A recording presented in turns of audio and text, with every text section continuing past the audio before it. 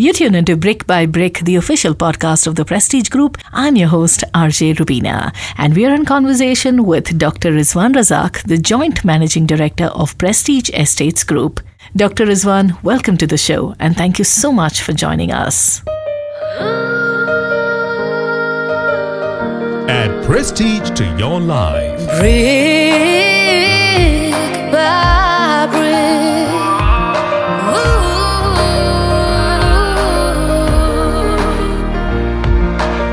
Brick by Brick, the official podcast of the Prestige Group.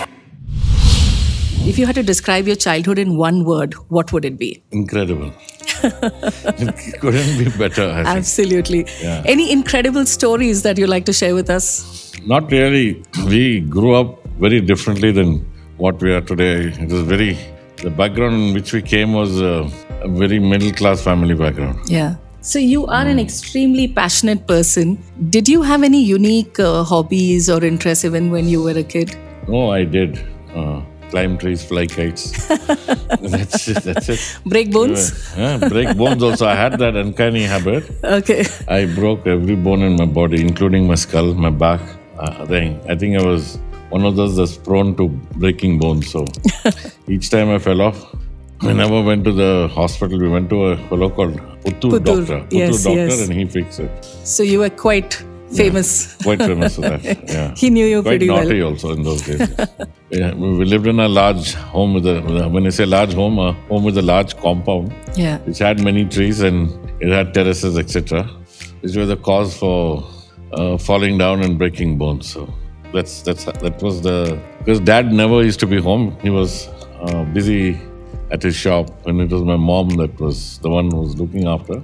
But we had a lot of neighbors in the neighborhood where we used to do what I told you, fly kites. And it was a big joint family. Joint family as well. So obviously with cousins and it was a lot of... Those are the days that's never going to come back. When you were in school or college, which was your favorite subject? The subject was to enjoy life. That's all that was. In college, it was Brigade Road. That was the favorite subject.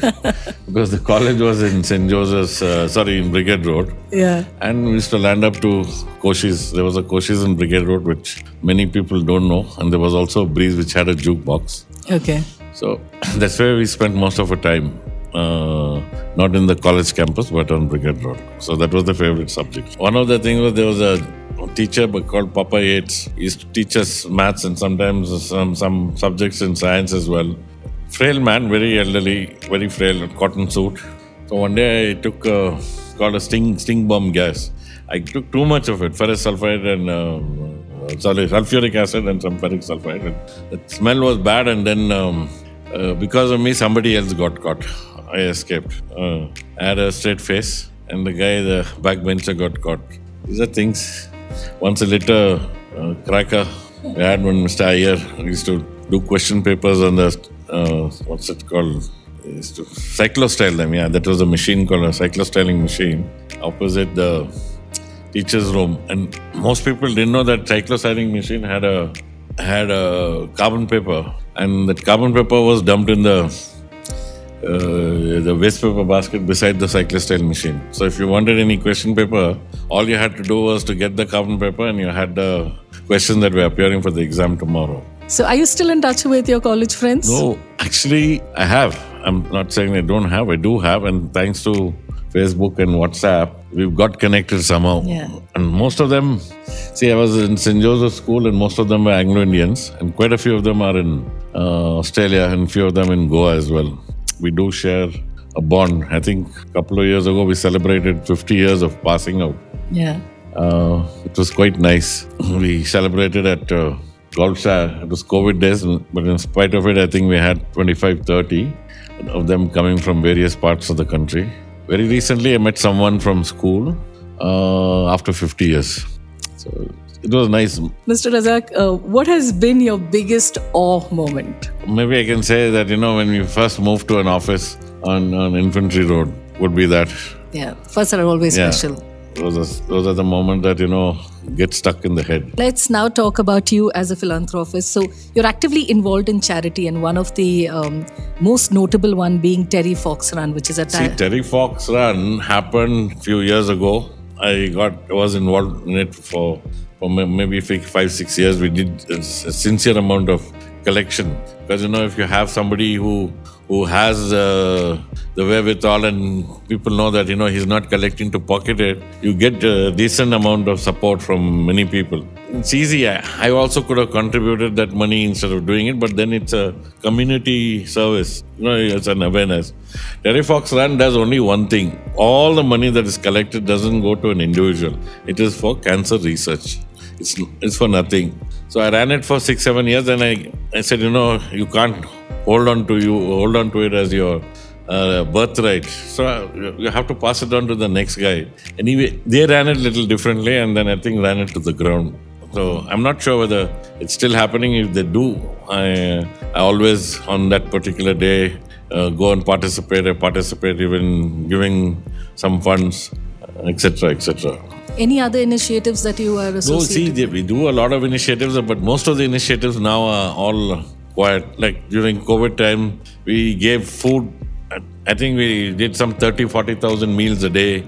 We gave food packets. At that time, the distribution was done. At the time when people needed oxygen, that was supplied by us. But I'm just saying as one of these, as an example, as a community service. But beyond this, also there is support to the people that today need it, the needy, in many forms, including medical help for somebody who's doing the job. I always tell them that, I can give the money. I don't have the time to go and do what they do. They are the angels. We are only the cause to make sure that, I can only give the money. I don't have the time going there, and those guys go there, hold hands, take them, make sure that, they're treated. Hardship is bad, and today medical treatment is very expensive as well. You're also a golf enthusiast. So are you still playing? Do you still manage to find time? No, I do find time. In fact, I had quit golf because I found more solace after the book. I found more solace and more pleasure in photography. I used to get up early in the morning, go and see birds. We've seen your Instagram account. Very recently, again, restarted because now we've become a 5-day week. So what to do on a Saturday is clueless. So I think the best thing is to play golf, because today I feel that, Sunday I want to myself. I want my time. So on that note, I'm very curious to ask you this question. I know you do so many things. How do you manage to find time for each of these things? Actually, there is no time. You make the time. Time is never there. And if you sit here, my phone won't ring. I don't have people knocking the door. It is how you manage your business and manage your time. That's how it is. But I'm sure if you can give us some tips, because today's youngsters... See, I'll tell you, the tip is, I'm not talking today. Yeah. I'm talking before we had cell phones or mobile phones. I never, ever called anybody home. When I say home, that is before 9:30 or after 6:30 for work. That's his time. And similarly, I don't like anyone calling me for work before 9:30 and after 6:30. Want anything, you call me during office hours, or you come to the office, get your work done. So people started believing that, he is very particular about being disturbed. So once that word gets around, then, your time automatically gets synchronized. For example, if someone calls you at 6:30 or 7 o'clock asking for a question, you may have the answer, you might not have an answer. The answer that you don't have, you say, you wait, let me get back to you. So what you do is you call the person who can give you that answer. Now that person to who you have called, friend or girlfriend or with somebody, he doesn't answer. Now what happens is, after half an hour, he sees that there is a missed call from the boss. He gets paranoid. Then, when I don't want him to call, he calls back. Then he calls back and says, this is the answer. Then I have to call back another 5 or 10 minutes later to this person and say, you wanted this is what it is. But in the process, you're lost 2 hours. So if it's any information or thing is there, if it's work-wise, call during work time. Really works well for you. There's no sense in calling on a holiday or on a Sunday. So I don't disturb anyone, even if I have any amount of work, because we're not selling oxygen. I really hope and wish people learn this, because you have to respect each other's time. Yeah. Because I think today the biggest challenge is work-life balance. And if people learn this, then we're all sorted. Yes. You also love F1.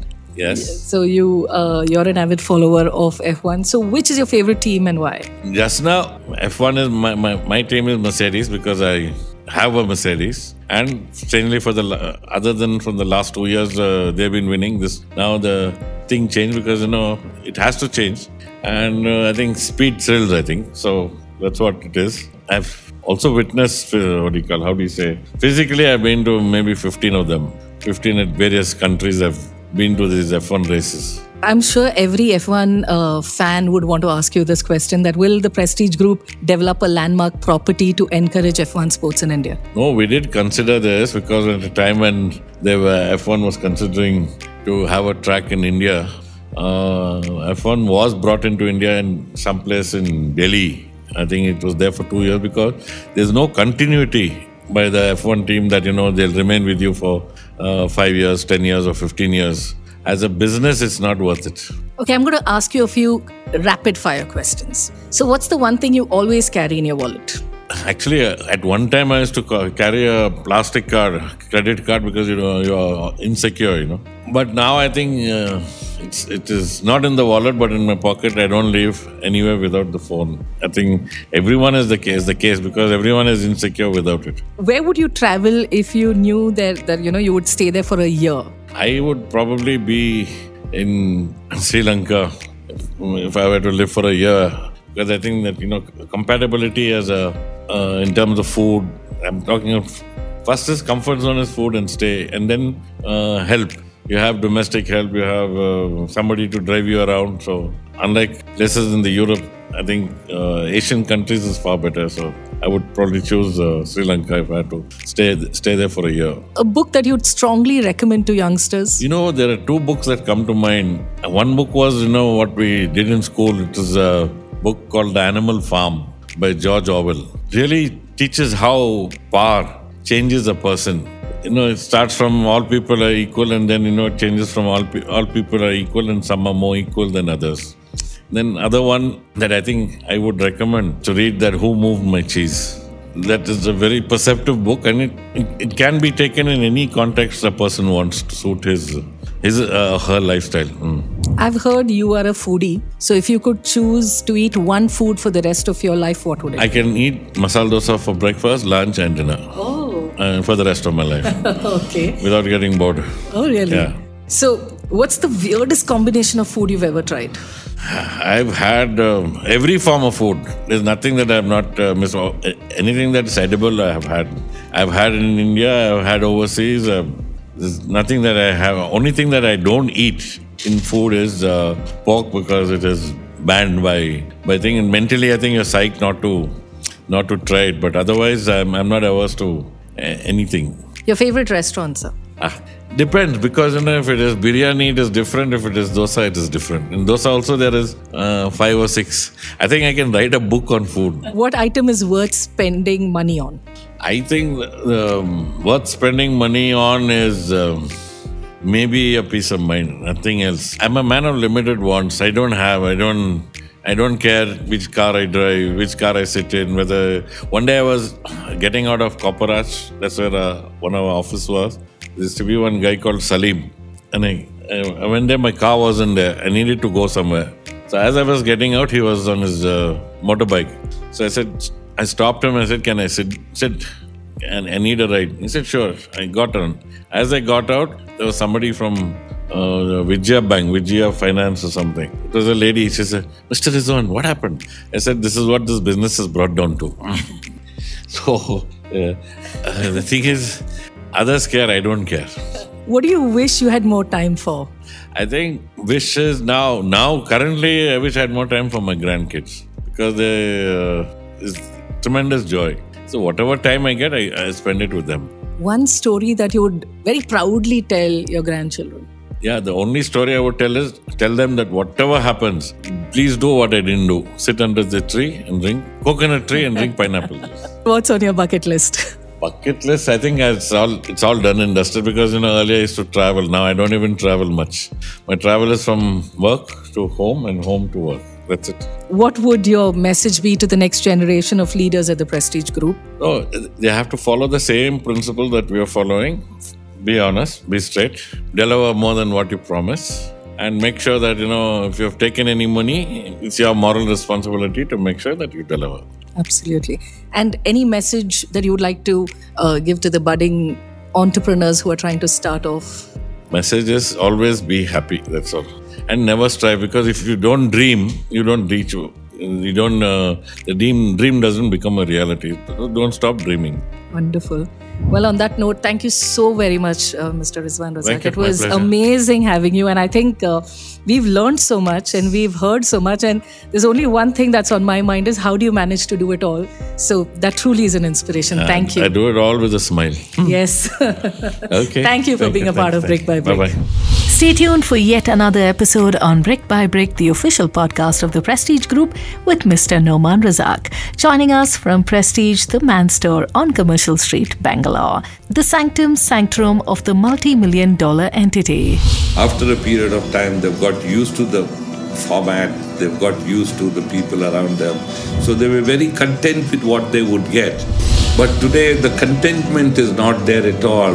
They are very, very, distracted with the phone which has come in today. Not going to sell the space, but we're going to own it and we'll keep every tenant in line. That is how you're successful. God has given me everything. Stay away from mobile phones for at least 2 hours a day. Not the sleeping time, but work time you need to stay at 2 hours away. I think you'll be happy persons. Add prestige to your life. Brick by brick.